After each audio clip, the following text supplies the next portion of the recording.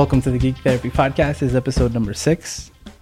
Back with us again is Dr. Patrick O'Connor. He was with us on episode 2, and we talked Comicspedia. Today we're going to talk some specific comics using the Comicspedia model. So let's get into this. Welcome, Patrick. Thank you very much for having me. So for people who haven't listened to episode number 2 or just don't remember, could you give us a review of what Comicspedia is? Sure. Comicspedia is a database of hundreds of individual comic book issue summaries. Each comic book issue summary is tagged with clinically relevant themes that, using my experience in psychology, I read through each issue and tag them with themes such as difficult decisions, facing fear, roles, abuse of power, being different, things like that I find that are very useful themes in bringing up in therapy. Essentially, I use a methodology that I've developed to ask my clients to read comic books and to talk about how they relate with the characters, the stories, and everything that is contained within those the pages of the comic book.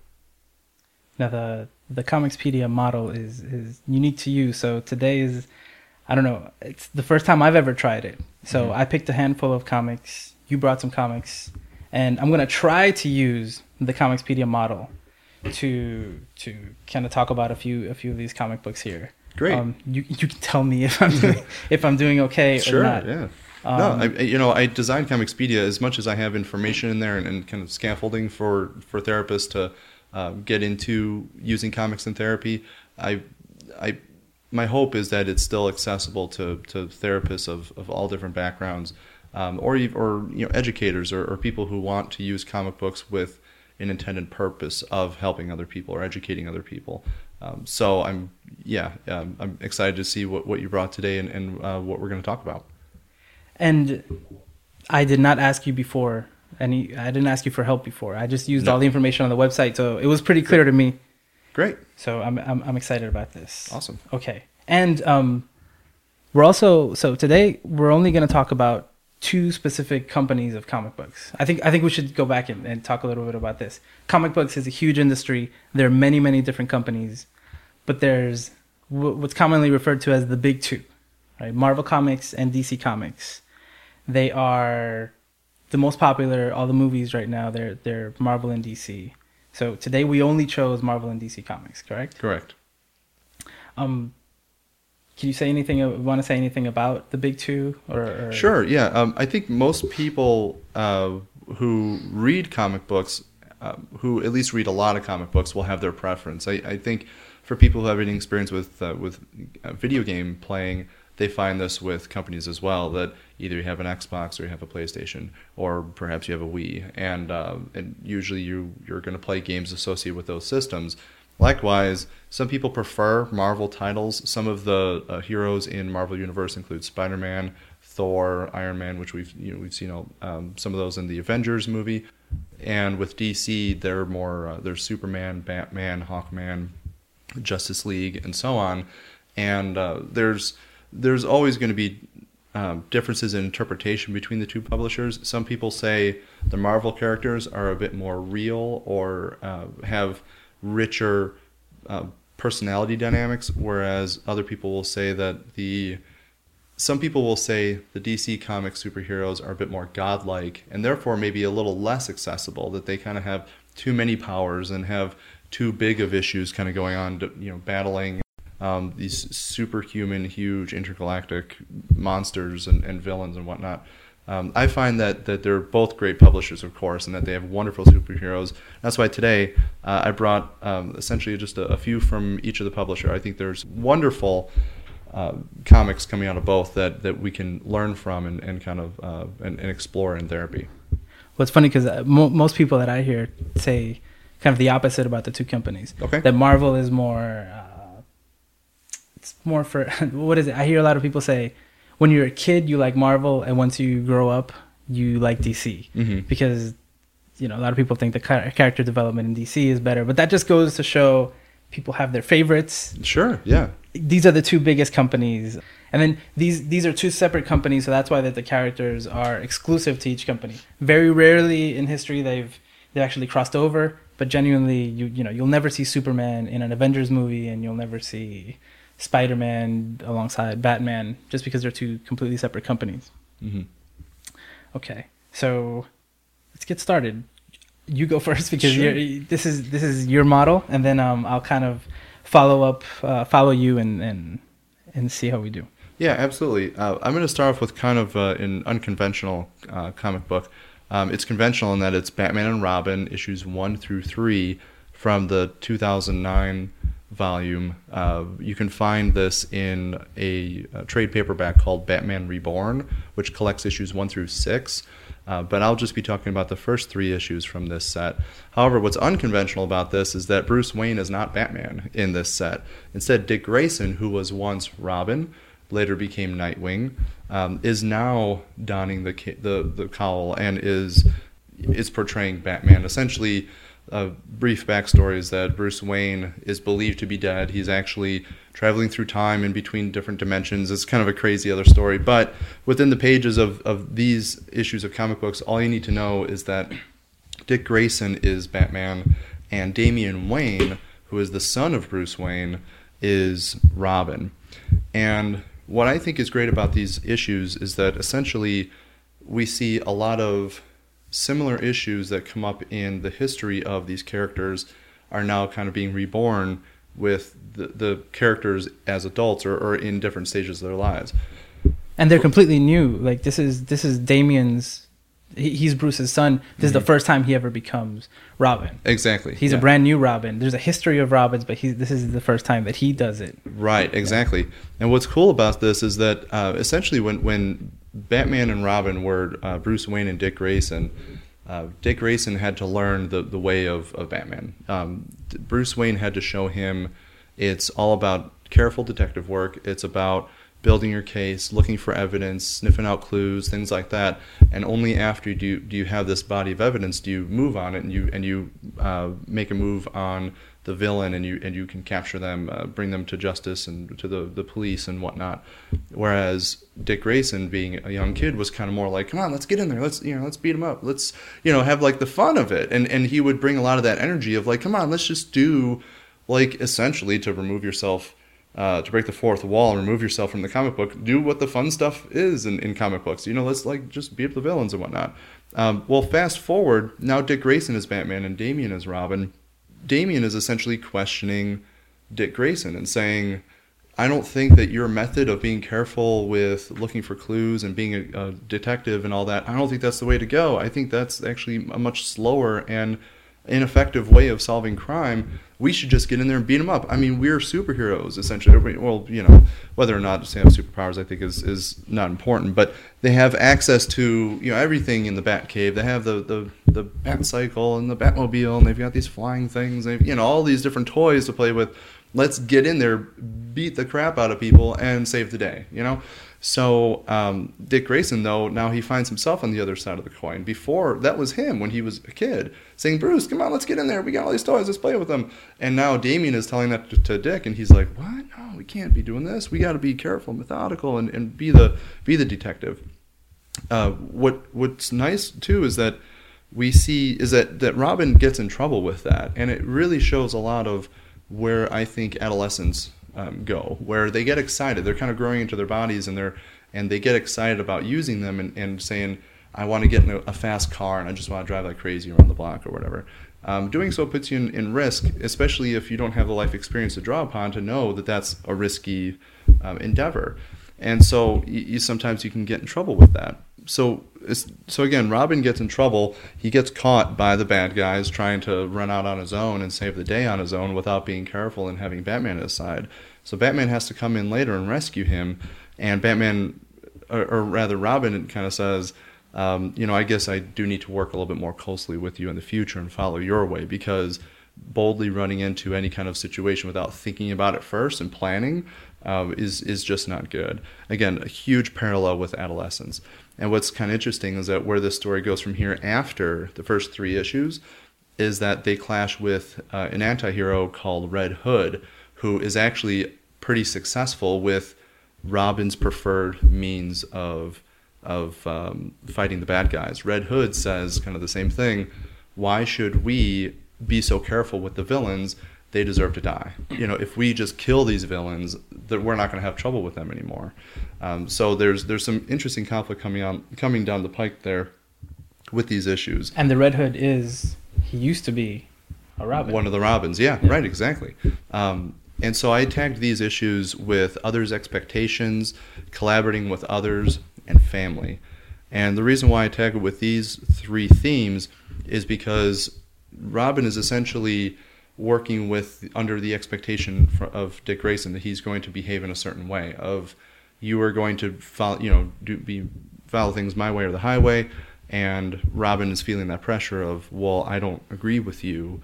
I don't think that's the way to go. And so there's some conflict there. He also has to learn that he can't make his own decisions without at least considering that maybe Dick Grayson is right, or that he needs to spend more time convincing Dick Grayson that his way is correct.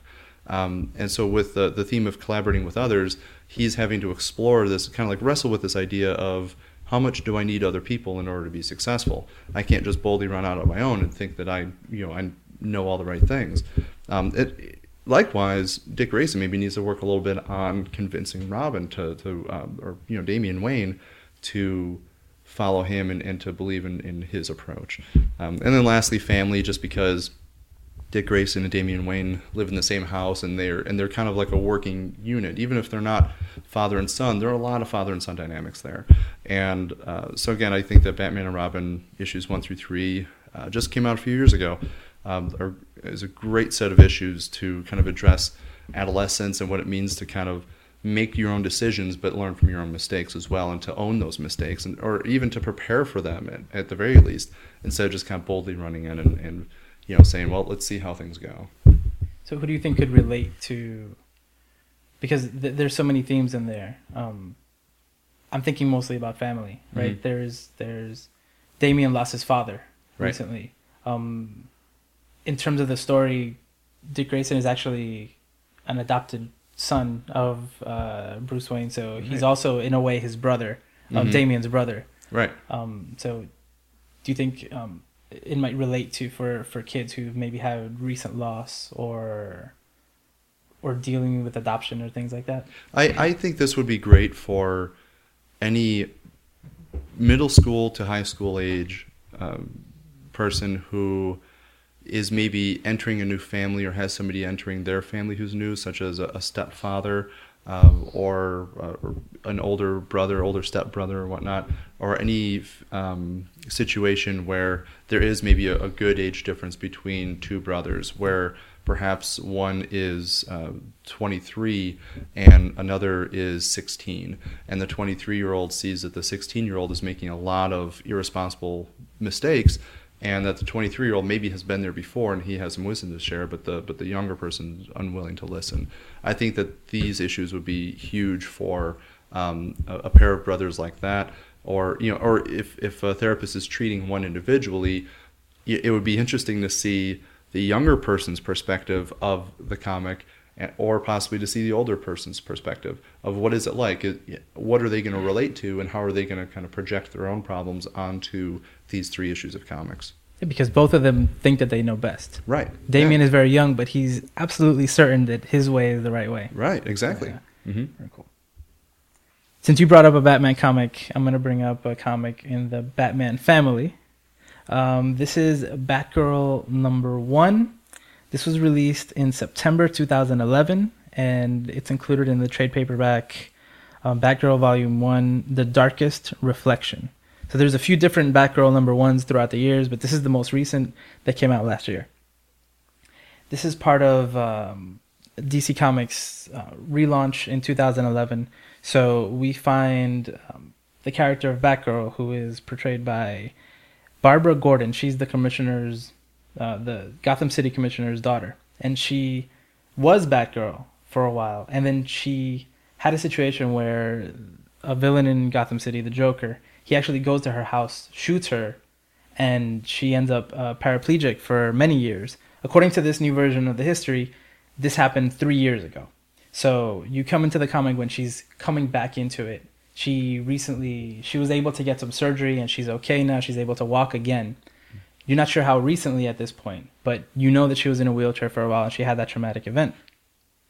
the comic starts with her kind of getting back into being a hero in Gotham City again.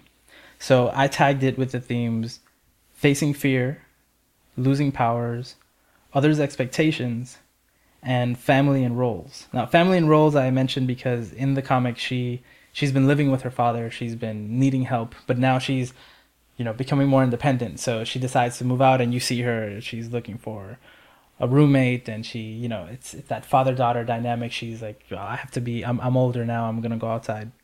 I'm gonna go live on my own.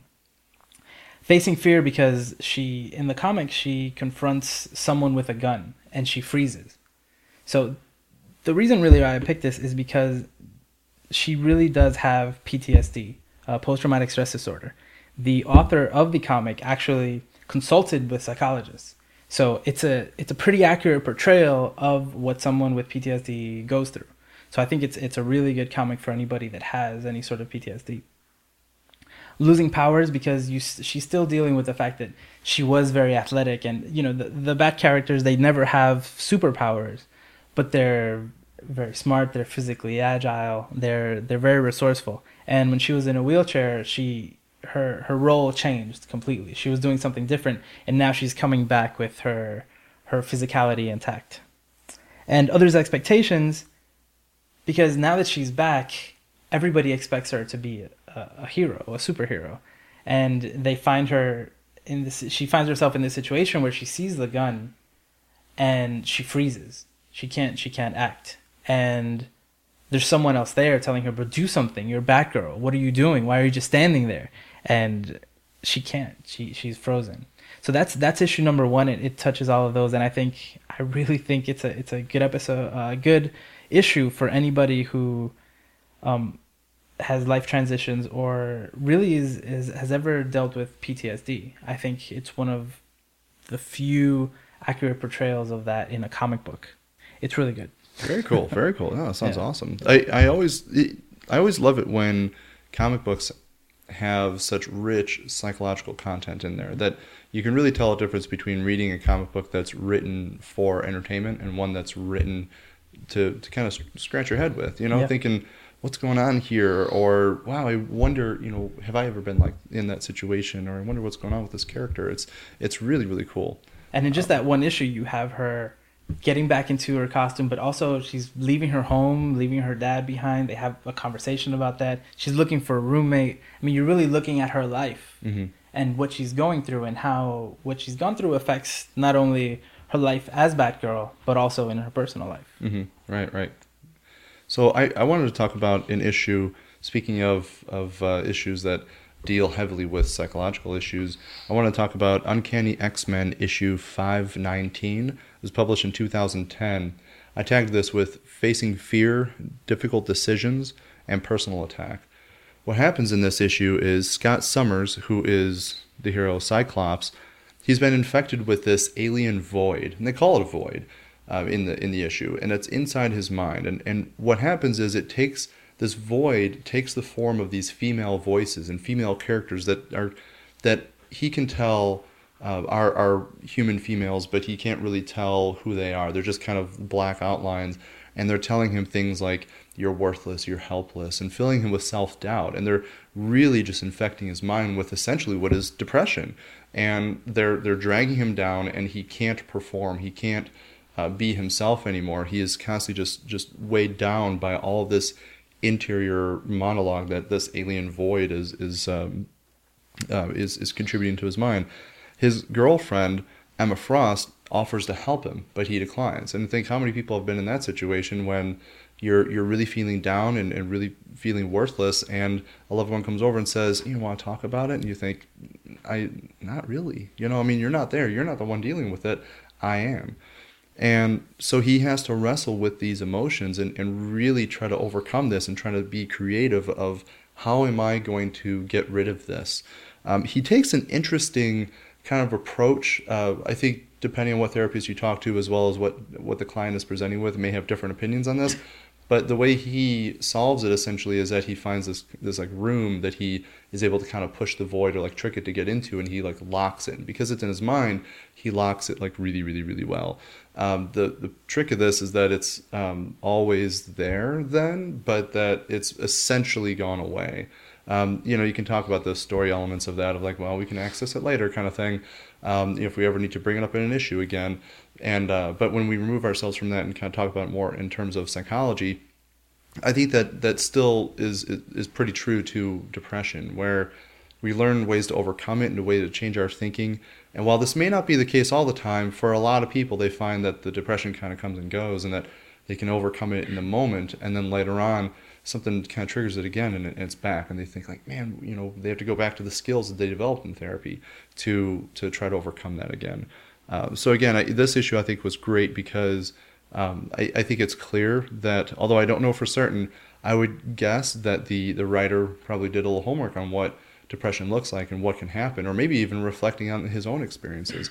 In this case, again, that this void, this emptiness, you can think of this blackness, kind of fills his mind and is just kind of tearing him down. And it's a really, really cool issue. And I would highly recommend for any client of middle school age or older, adults even especially, who are struggling with depression and kind of saying, how is this similar to your experiences with depression, and how have you overcome it? What do you think of Scott's methods of doing this? Would you do the same thing? Do you think it would work for you, of kind of imagining yourself blocking it and locking it away?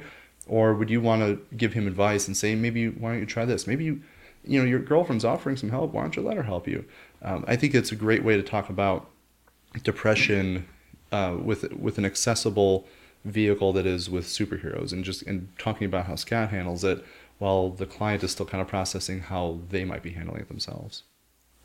It sounds also like it might be, tell me if you agree, it sounds like it might be a good analogy for addiction, because that's one of those things that again, depending on your belief, but that it can always come back, right. So you have to be more careful. Absolutely. So the idea of having it locked away, but still knowing that it's there, that's what it reminds me of. So no, absolutely. I think that's a great analogy. I think it's very applicable both to depression as well as to substance abuse. Mm-hmm. That absolutely, people who struggle with substance use and abuse, they know that there's always going to be a part of them that wants that and wants to get back into it.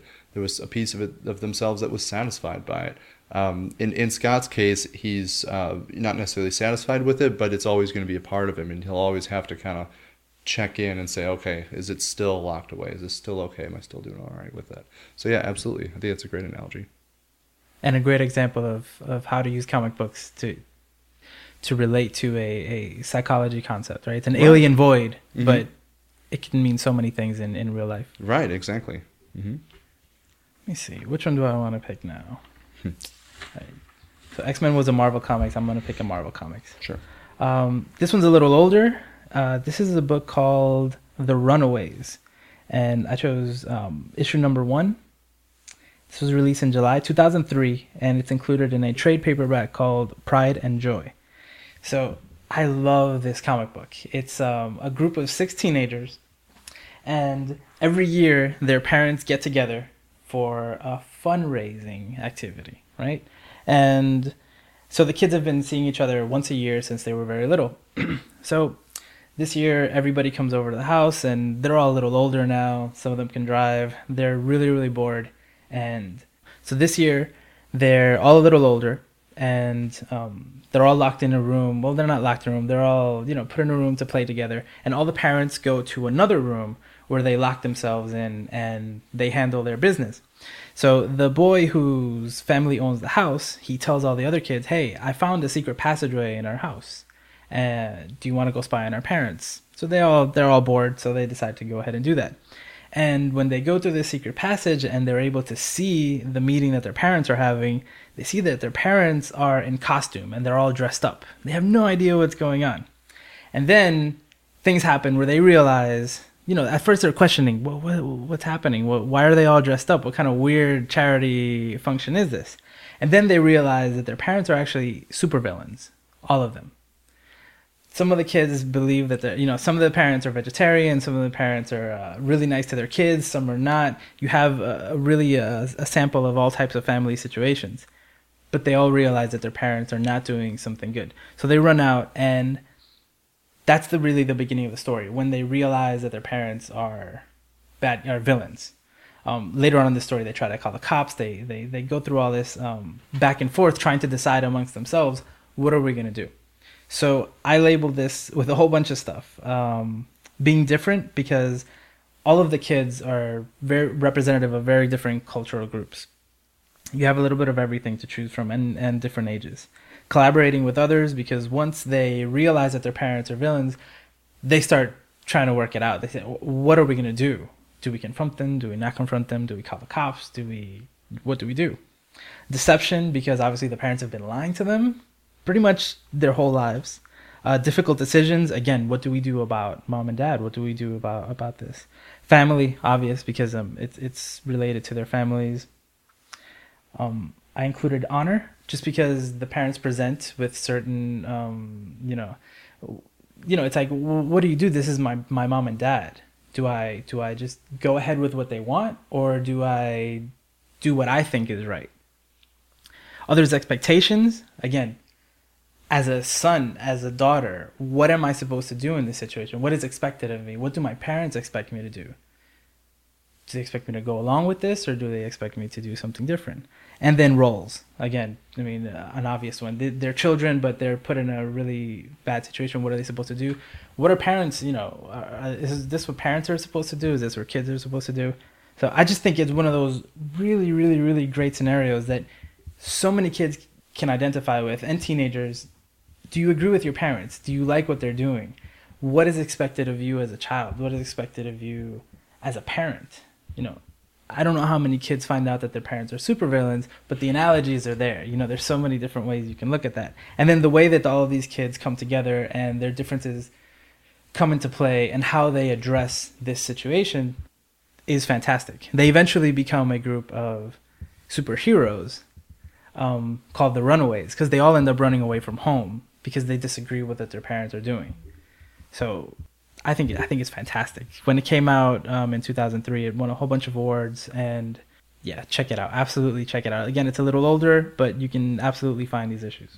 That sounds really cool, because it reminds me of that experience that we all go through when our parents stop being invincible, essentially, or when they become more human. And this obviously takes it a bit further than that, saying it all the way into the supervillain realm, but that's an experience I think unites us as people, is that so many times that when we're young, we look at our parents as like, they can do anything, and my dad can beat up your dad, no you can't, and all that kind of stuff. And you have this idea of who they are, that at some point they kind of fall from grace. I mean, we of course we'll always love our parents, but at the same time there's going to be a moment of, oh, they're people too, and that's just the same as I am. They're an older version of where I'm at, and they were once young too, and all these kind of realizations kind of start to come together of who our parents really are. And so it sounds like The Runaways really hits that on the head of again, taking it much further than that, but still kind of when that realization of who your parents really are, and what does that say about yourself and your family and everything like that. Why do they do what they do? Mm-hmm. I mean, it is such a big part of it. Right, yeah. Another issue that I views from Comicspedia is Amazing Spider-Man issue 625, and I've tagged this with losing a loved one and honor. What happens in this issue is there's a villain named Rhino in Spider-Man's world, and Rhino in this case is an older man, and he essentially has given up the ways of the Rhino. He's hung up his Rhino suit, essentially saying, I'm not going to do that anymore. And this new Rhino comes to town, and he is really angry. But he's also charged, and he's saying, like, I want to be the new Rhino. I know that you're just an old man, and you're worthless, and I want to challenge you to a fight, and I'm going to prove to you that I am the best Rhino around, and I'm worthy of taking on that name. And Spider-Man finds out about this, and he goes to the older Rhino, and Rhino tells him, I gave this up because I want to be closer with my wife. That my wife means the world to me, and I've really been apart from her for too long, and I'm ashamed that this is who I've become. I need to reconnect with her as a person, and so that's why I'm totally giving up this life. And Spider-Man says, essentially, well, I don't know what New Rhino's going to have to say about that, but this guy's angry and he's going to come find you and try to kill you. So New Rhino then is looking around for Old Rhino, and he ends up causing this kind of chaotic accident that kills Old Rhino's wife. And Old Rhino finds out about this, and he is just livid. He is beside himself, like sad, angry, all at once. I mean, you think of what it means to lose a loved one, and Rhino is feeling all this in just a few panels. You're seeing him just being torn apart by what's going on. So he puts on his old Rhino suit, finds a new Rhino, and it isn't even a match. He destroys the new Rhino, he rips him limb from limb. It's a very violent fight, and all the while, new Rhino is just screaming in agony as he's being obliterated by the old Rhino. Again, clearly not a match at all, not even a match whatsoever. And Spider-Man notes that now with old Rhino's wife gone, as well as the new kind of changed, decent human form of old Rhino, essentially he's gone too, and all that we have left in this wake is an expression of pure animal rage, that old Rhino is back, and that this was born out of tragedy. It wasn't someone being bad for the sake of being bad anymore or anything like that, but that now it was just this loss caused such a wild response that I've got to act on this. I've got to destroy the new Rhino. I can't believe he did this, and I've got to take it all out on him. And he does in again, an extremely violent way. It's absolutely a tragic comic book issue, and I think it's a great issue, and I would be cautious to bring it up early with a client who recently lost somebody, but I think it could evoke some of those emotions as long as it's done in a safe way and a very validating way, of that the client may be able to approach this again, of what it was like to lose a person. What are maybe some of those feelings, especially if there were any feelings of revenge, or if it was like a wrongful death or something along those lines. I think that this can bring up some of those conversations. Additionally, it can also be used to talk about maybe domestic violence, experiences of domestic violence at home, and exploring what it's like when the person you love is taken from you in some way, or is that who you knew as a decent human being and a wonderful person is now gone, and all that's left is this kind of chaotic rage in an essentially animal form. So again, I think that this is a great issue for tackling some of those harder hitting issues. But again, I would issue some caution in bringing this up. I find that it's a very dark subject. It's always difficult to talk to people about loss and mourning and all that, but this is, I think, a comic that really hits upon that pretty well. And it makes me think about the ideation, the thought of what you want to do when something like that happens. Yeah. I mean, most people don't act on any thoughts that they might have after a loss like that, but they think about it, Mm-hmm. And I mean, to see something like that in the page, see this person who just had this loss actually go out and do something like that and see how it affected them, might really make someone think differently about the thoughts that they're having. Right, absolutely. So I'm going to bring up a Spider-Man comic too. Cool. But this is a different Spider-Man. So right. This is something that I think we need to explain a little, just so it's clear. The Spider-Man you were talking about is the one that most people know about, which is Peter Parker. He's been around for years. There's an alternate version in Marvel Comics. It's a parallel. There are many parallel universes within Marvel Comics, but one in particular has its own line of comics. It's called the Ultimate Marvel line. Now it's called the Ultimate Comics line, and there's a series called Ultimate Comics Spider-Man. In this world, that Peter Parker, he died. He actually died last year in the comics. And there's a new Spider-Man, and he's 13 years old. He is half black, half Puerto Rican. He lives in Brooklyn. He just got accepted into a charter school. I mean, there's all these themes that you really never think about seeing in a comic book or seeing a superhero, right? And he's still in this adjustment period of how do I become Spider-Man, right? How do I use these powers that I have to be great like the Spider-Man that came before me? The issue I want to talk about specifically is issue number 12, which was released just last month in July 2012. And it's not in a trade paperback yet, but it should be in Ultimate Comics Spider-Man Volume 3, which is supposed to come out in December 2012.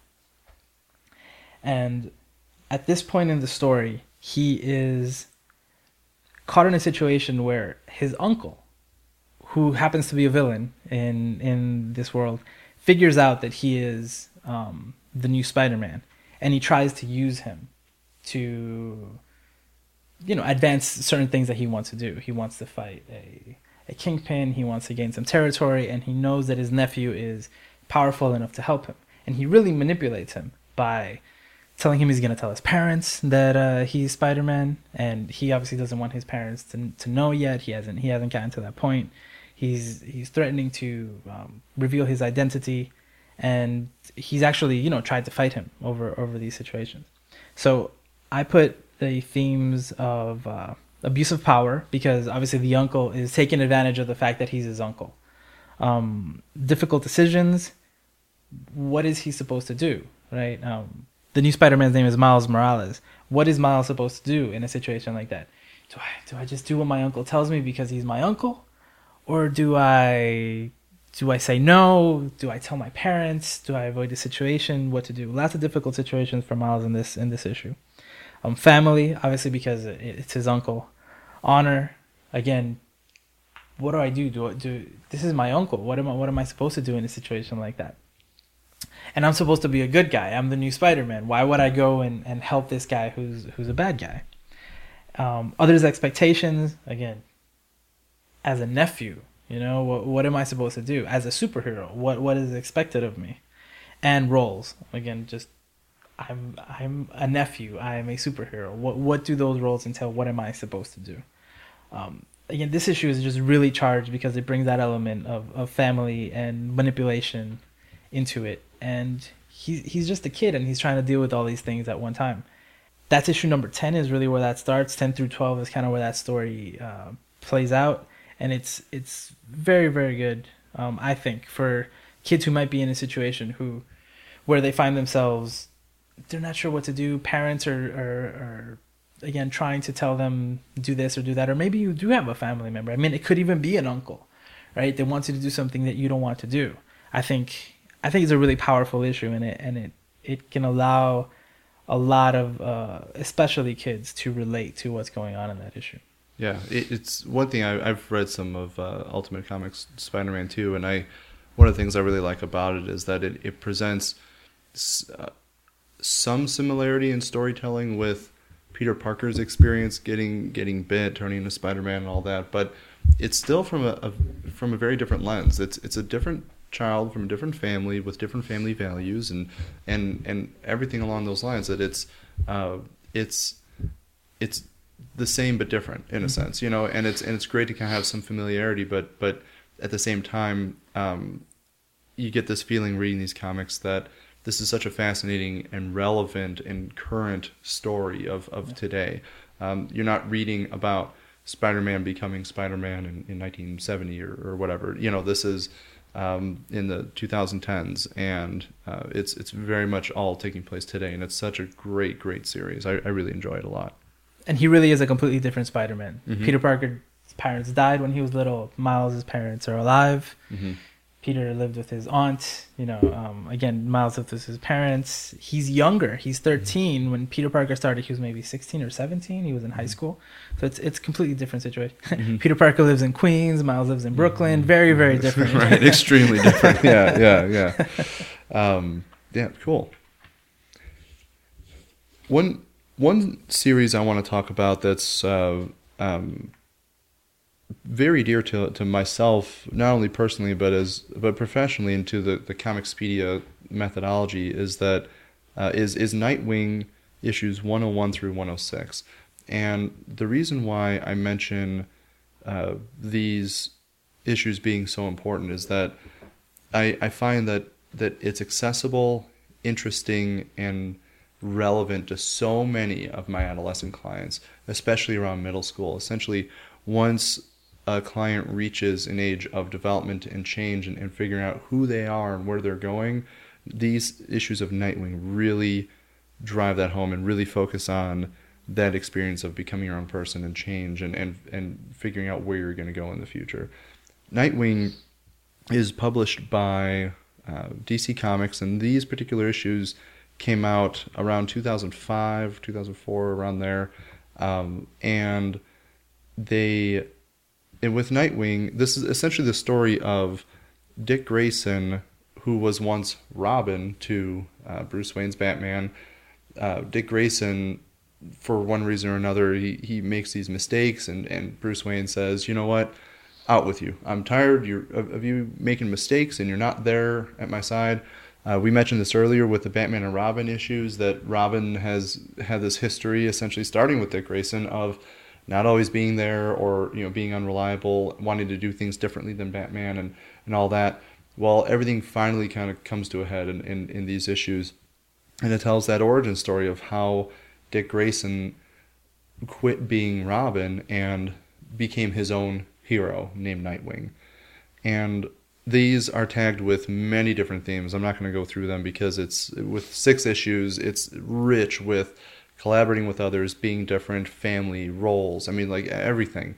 And because it's such a great story that essentially tracks the development of Dick Grayson leaving the Batcave, reconnecting with his youth, reconnecting with his family and his roots, with a traveling circus act, finding his old friends and colleagues, and figuring out who was I. That essentially Dick Grayson needs to figure out who he was before the Batcave, before he can figure out who he's going to be after the Batcave. And even going so far as to finding a poster of his father's old acrobat uniform and saying, I think maybe that could be my uniform as Nightwing. He eventually gets it tailored a little bit, so it has a bit of a different look. But this isn't, of course, being that it covers 6 issues, this isn't an easy path. He struggles and stumbles all along the way trying to be his own hero. And Bruce Wayne and Alfred are trying to follow him a bit and keep an eye on him and see how he's doing as his own hero. He understands that Dick Grayson has been training for a long time and is very skilled, but Bruce Wayne wants to make sure that Dick Grayson is going to be okay, essentially. So they spy on him from afar. They hire some of the other heroes within Gotham City, like Huntress, for example, or Batgirl, to kind of keep an eye on him, make sure he's okay, and talk to him and all that.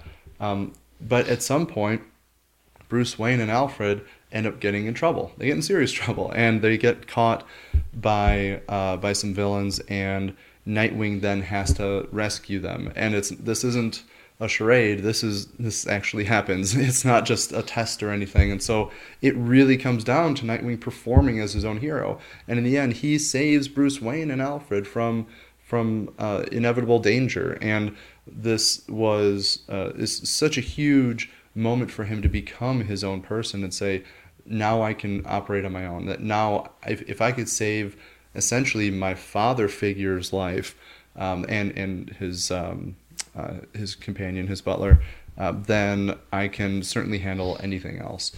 It's a great, wonderful story that I've used with clients mostly around middle school age or early high school, and is very accessible. I even had a client I worked with who was in middle school, and he had no prior knowledge to Batman whatsoever. He knew who Batman was by name, and after sitting quietly for about 15 or 20 seconds, he was able to guess that Bruce Wayne was his alter ego's name. Otherwise, he had no idea. He'd forgotten, didn't know it was his sidekick's name. Well, I don't know, didn't know he had a sidekick. This client of mine had no idea anything about this. So I bring in Nightwing and say, we're going to read these issues together. He had some trouble with his father. I won't go into specifics with this, but it was just some family troubles, and I thought that the Nightwing issues would really resonate with him. Essentially, having a father that you have this disagreement with, and then becoming an adolescent and finding your way. These Nightwing issues were absolutely parallel to his experience, and it was wonderful seeing his reaction to it, of first talking about what was going on with Dick Grayson and Bruce Wayne, and how their characters were changing over the course of these issues, and then later taking that language and applying it to his own life, and how he was noticing that he was changing and that his father was changing and that their relationship was going to be changing over the next several years of being a clear authority and a child who doesn't know any better, to someone who is gradually going to be knowing a thing or two and kind of needs a little bit of room to be his own person, but only at the allowance of the father, saying, being able to step back and say, okay, you can be your own person. So for somebody, again, who had no prior experience whatsoever with superhero culture, comic books, or anything like that, it seemed as if it really hit home with this client, and I continue to use it today with again, many adolescent boys who are kind of trying to figure out who they are, who they're going to be, and what they can learn about themselves in the process.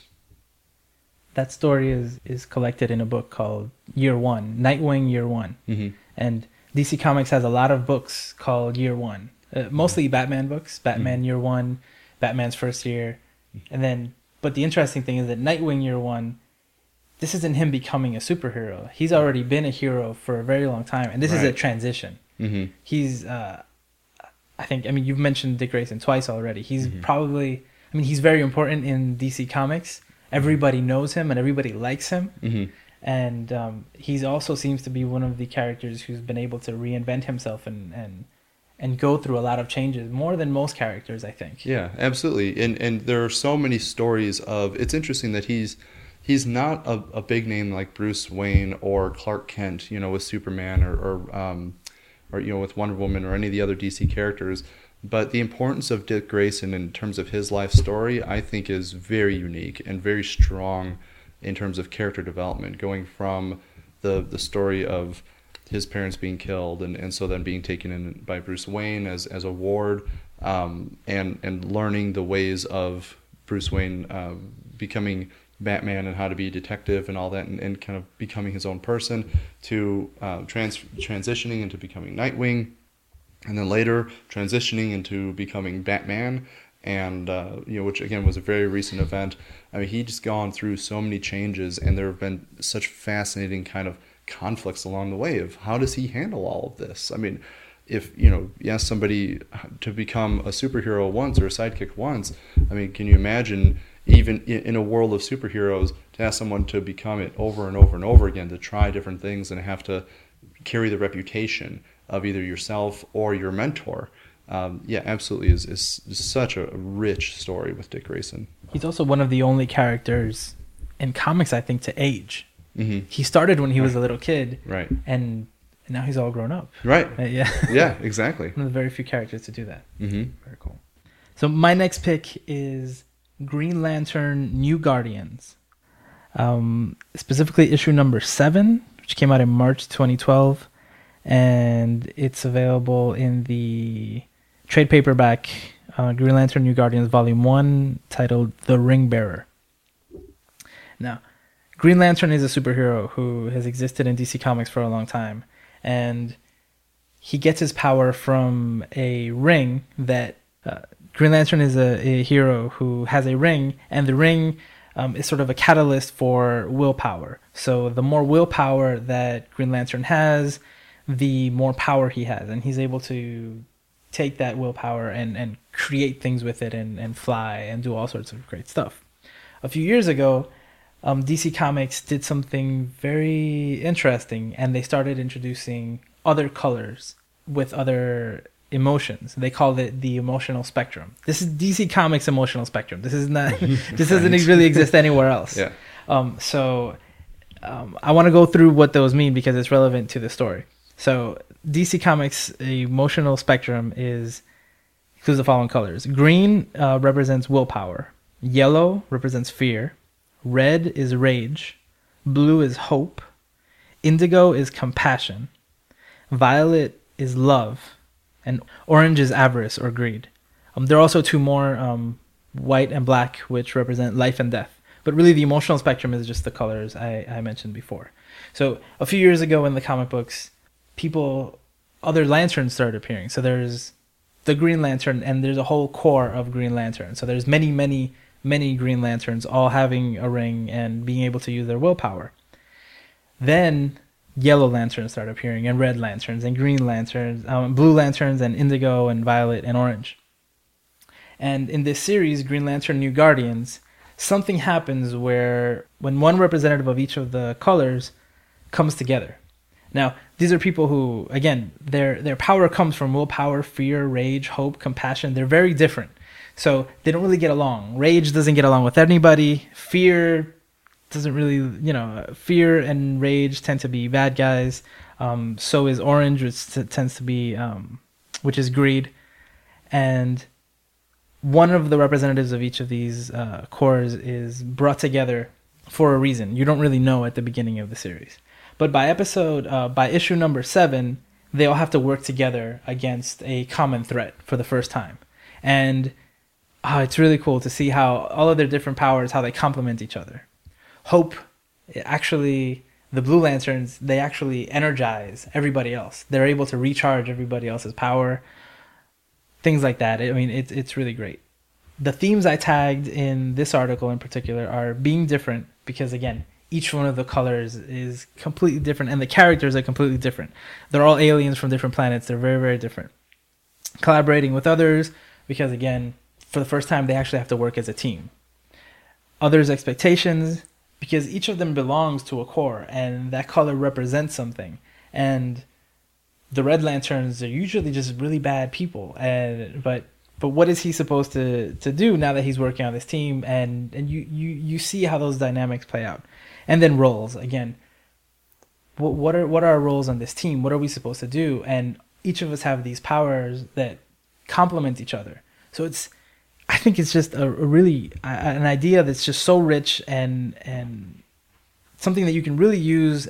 I always think about using it with kids. It's an idea that I'm still developing, but you can actually buy the different colored rings for all of these. And I think it's great to be able to ask people, like which of these colors do you feel like at the moment, or which one do you identify the most, or which one of these emotions do you feel that you need right now, or do you wish you had? Just really, really rich psychological themes throughout the whole book. It's also a lot of fun. And so again, that's Green Lantern New Guardians. That's cool because I think that when it comes to emotions, and I'm guilty of this myself, just in my own day-to-day life and my emotional reactions to things, that people put a lot of judgment on emotions, that I should feel this way or I should feel that way in this moment. Why do I feel guilty about this when I should probably feel happy about it? Or why do I feel ecstatic about this? I think I should actually be pretty angry or what have you. This kind of emotion confusion. And I think what it sounds like that these comics are doing with all the various colored rings is that they're showing that there's kind of power in each one, that there's different degrees of power, there's different kind of qualities of power, but regardless, they have they can all be successful at whatever they're setting out to do based on the emotion that they have to charge themselves with or to exercise. I think that Green Lantern specifically is such a fascinating superhero too, with willpower, just being able to throw yourself into a situation and say, I'm going to will myself to do this. I'm just going to push through it, use all of my available resources and focus and just work at it. And in the end, I know I'm going to be successful at it. You have to have that confidence within yourself. And I think Green Lantern really, again, shows that piece very, very well. I'd be curious to see if the other colored lanterns would get kind of their own exposure. It'd be cool, I think, to see, a Yellow Lantern comic book or a Red Lantern comic book. And I understand there is a Red Lantern comic book. Oh, cool. And then in the past, there were events called Brightest Day and Blackest Night, where a lot of them were featured. Mm-hmm. So I think there's a whole series of the Yellow Lanterns, and so they are getting a little play. Mm-hmm. And I think something great about the Green Lantern is willpower is such a powerful concept. So it's funny that their weakness was always the color yellow, and the yellow represents fear. Mm-hmm. So, I mean, that's a powerful statement right there. Right, right. And then just having all the other ones play into it. they each have very, very specific powers. The greed is probably the most interesting one because all of the other cores, they grow in number. They rely on the fact that they have many, many, many members, each with a ring. But the Orange only has one lantern because he's so greedy that he doesn't want to share it with anybody else. So he actually holds on to the lantern at all times, and he's the only one with the ring because he doesn't want anybody else to have one. Oh, that's awesome. So again, it's really interesting. Yeah, it's fascinating. Yeah.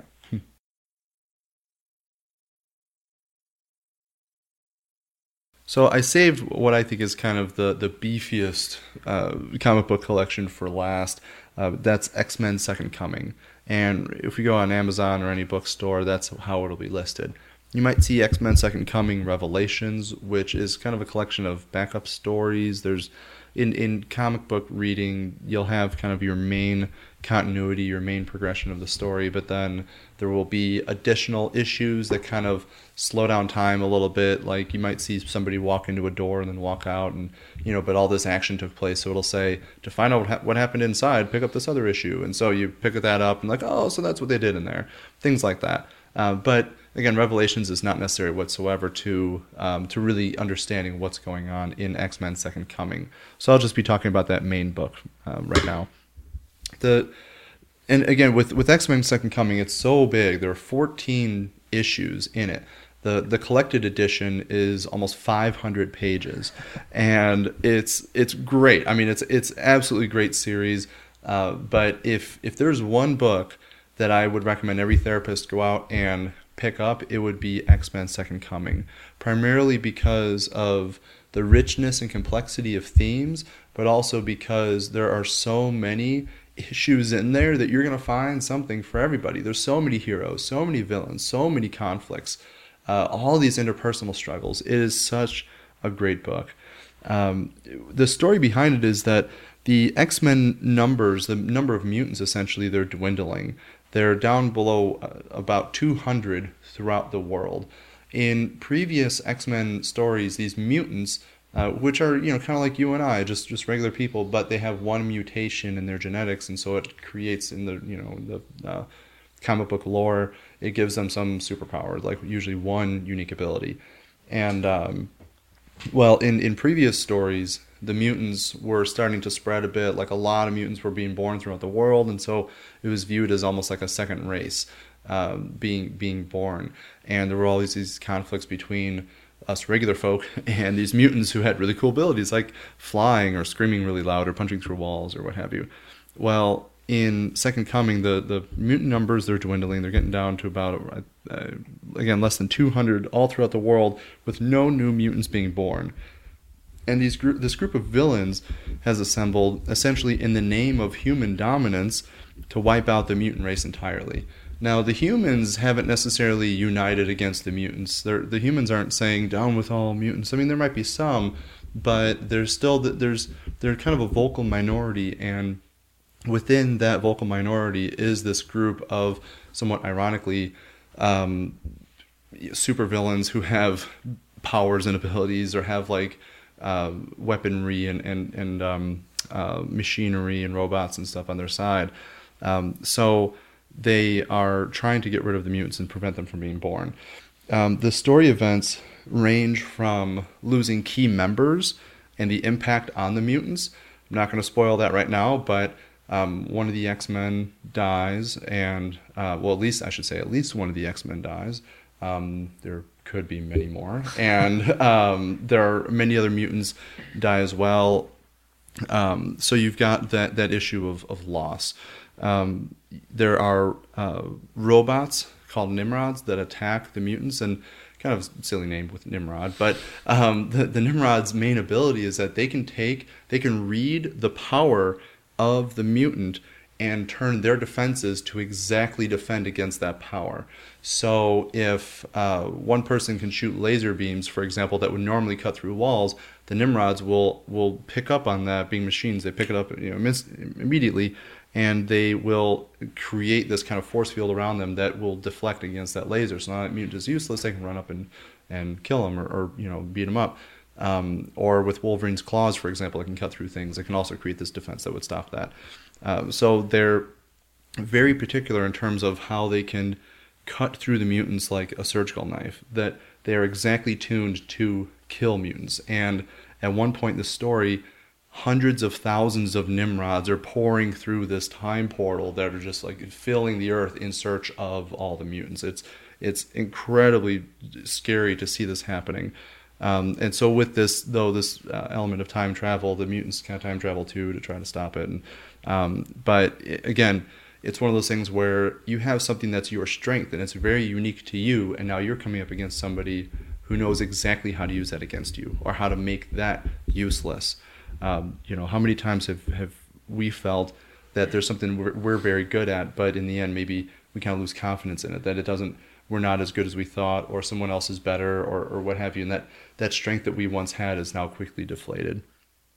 And there's even a moment in there that's really interesting where they demonstrate resilience despite mental illness. That there's a character in there with schizophrenia who uses his unique abilities to fight the Nimrods. I should say they call it schizophrenia, but a lot of stories take schizophrenia and toss in multiple personality disorder, which is now called dissociative identity disorder. And there's some blurring of the lines between like what diagnosis does this guy really have, but essentially they still are communicating. Here's somebody who was previously kind of like locked away for being crazy, like they would call it, but he ends up having these ultimate incredible powers that help save the day. He's special. Yeah, he's right. Yeah. There's something very unique about him that gives him this power to kind of overcome things. So it's a great message of anyone can be helpful despite what's going on. You can have mental illness or not, you could still be somebody, you could still do something with that. And lastly, there's great themes of finding yourself with Scott Summers, who's Cyclops, becoming the leader of the X-Men. And here's somebody who has always served in a sort of leadership role in the past, but in this story in particular, Professor Xavier who was once the very key person, like he is the one to lead the X-Men. He takes kind of a back seat in a leadership role in this book. So Scott Summers now is kind of taking it on and saying, what do I do? How do I prevent the last 100 of us or whatever from being killed off? This is all on my shoulders. I've got to decide what people do, assemble these teams and say, go here, go there. And so taking on that leadership role, we see a lot about who Scott is and how he can handle these conflicts and these difficult situations. So again, Second Coming is about 14 issues, a very big book that touches on every theme in Comicspedia. And I highly recommend it, again, to any therapist, because that's really going to get the ball rolling in terms of bringing comics into therapy. This is always a series that gets clients really pumped up and charged, because I think pretty much everyone likes the X-Men, or at least someone on the X-Men, because it's a group of heroes with unique abilities. And so there's always going to be somebody that's like, oh, that's really cool. That's a cool power. I want to like learn more about that or see more about that person. Everyone gets their moment to shine in the book, and it's just such a great story. As well as the Avengers even make a little cameo in this series. So even if you're just a Marvel fan or superhero fan in general, there's something for everybody in this book. So again, I definitely recommend picking that up. And I think the X-Men in general are always so great. It's such a good analogy. So much social commentary. Oh yeah. Always. And there's always the issue of racism and discrimination and inequality. But it sounds like that scene you described with the thousands of Nimrods coming in, I mean, that represents like oppression. Yeah. I mean, this huge number, this majority, trying to put down this minority. Right, exactly. I mean, the story of Professor Xavier and the character behind Magneto takes place in World War II concentration camps, and I can't help but draw a line in parallel between that story and what's going on here. I mean, it must be similar it must have been similar. Jews living in Europe saw the Nazi army marching down the streets and just taking, just like wiping through the cities and taking people and all that you feel completely helpless. It's just, you're being surrounded and with things and people that are much more powerful than just yourself. Again, it's similar in story quality with this, in terms of having this come in seemingly out of nowhere and just completely disrupting your way of life and threatening yourself as a race, as a people. It's right, exactly, great parallel with oppression. So you picked so you left the largest one, or the heaviest one for the end. I did the opposite. I picked my lightest book for the end. But I'm going to go ahead and also say that I think that any family therapist should pick this one up. So that's my one recommendation for Awesome. every family therapist to pick up. Cool. This is considered an all ages comic. It's called Superman Family Adventures. It's all ages because it's really drawn in a cartoony way. Everything is really cute and everything is funny. But the themes in it, I think, are great. Specifically, I want to talk about issue number 2 of Superman Family Adventures, which came out in June 2012. This is a brand new series. What happens in this particular issue is that a character called Bizarro Superman shows up. Now, that's a character that's been around in DC Comics for years. The idea is that there is an alternate Bizarro world that has a Bizarro version of each and every one of us. And in Bizarro world, there's also a Bizarro Superman. And he comes over here to our world. He actually speaks backwards and he doesn't look like Superman. His colors are backwards. Everything is strange about him. And he's usually drawn sort of disfigured. He's appeared in almost any incarnation of Superman. And in Superman Family Adventures, all of the super family is there. That means there's Superman, Supergirl, Superboy, and all the super pets. So there's Crypto the dog. There's a new there's a mouse. There's a cat. There's just Fuzzy the crypto mouse. Nice. There's tons of so there's a super version of almost everybody in this book, and they really are a family. So when Bizarro shows up, they the kids actually see him first, Supergirl and Superboy, and they try to stop him because he's just wrecking havoc in Metropolis. But then they realize that he was just cranky because he crashed on the Earth. And then they realize, well, he's super too, so he's kind of like part of our family. So they go and they start trying to take care of him, and they accept him as part of their family. So the themes I pick up in this one are being different, because Bizarro is absolutely... He can't be more different. He just represents being different. Collaborating with others, because the family is kind of trying to figure out how do they deal with this new arrival of this new person.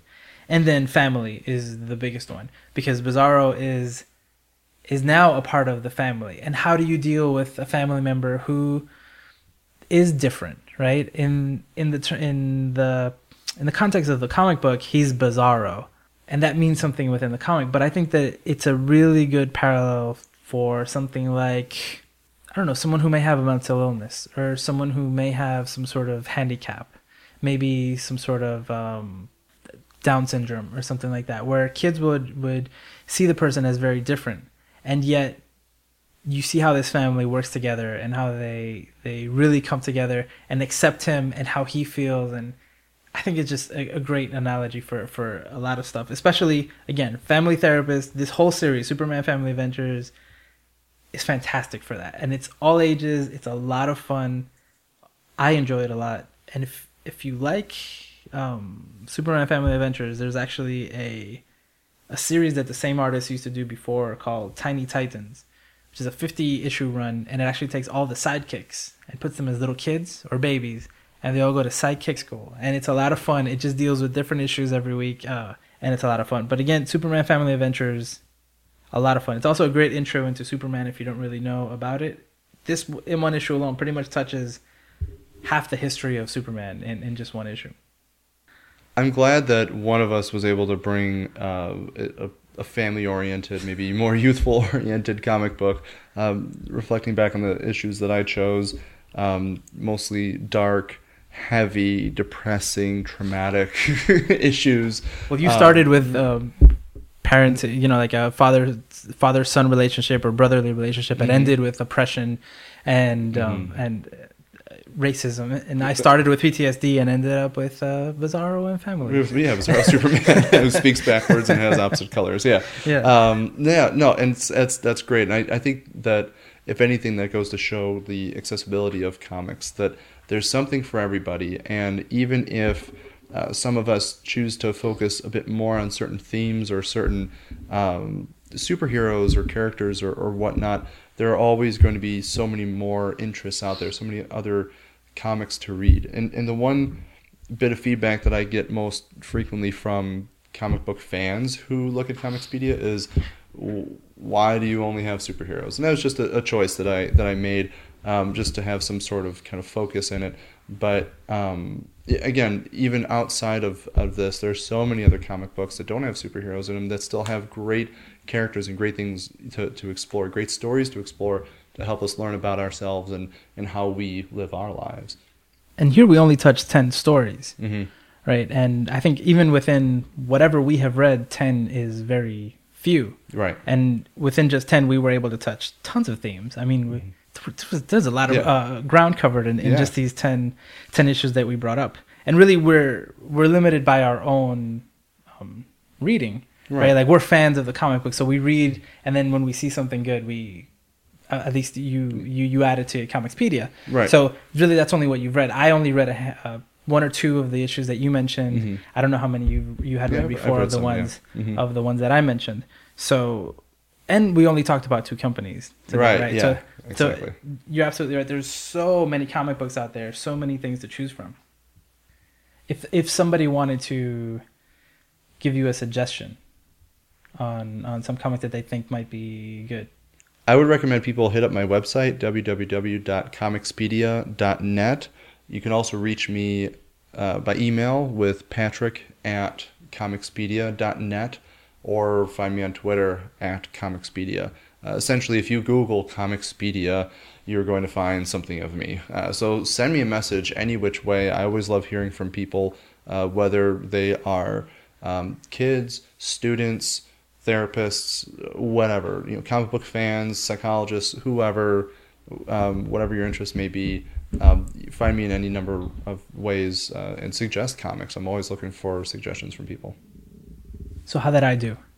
You did great. Yeah, I think you hit a lot of great themes, and from your explanation, I think again this goes to show how accessible I think that this idea can be to therapists, bringing comics into their sessions. That is just a brief summary of the story of the book, considering some of the themes that are laid out in terms of what did the story cover, and then just as we gave today with case examples and just talking about who would be an ideal client for this, there is such great potential for bringing comics into therapy that people can relate to these stories and really get to talking about issues that are relevant to the issues that they're bringing in. So I had a lot of fun. Yeah, I did too. I loved hearing your suggestions and your comics. It was great. I hope we can do it again in the future, or maybe, I mean, again, there's so many comics to choose from. I think we could do a few more of these episodes. Mm-hmm. Absolutely. Yeah, definitely, yeah. Mm-hmm. All right. So thank you so much again, Patrick. For more information on Geek Therapy, visit geektherapy.com or visit us on Twitter @geektherapy.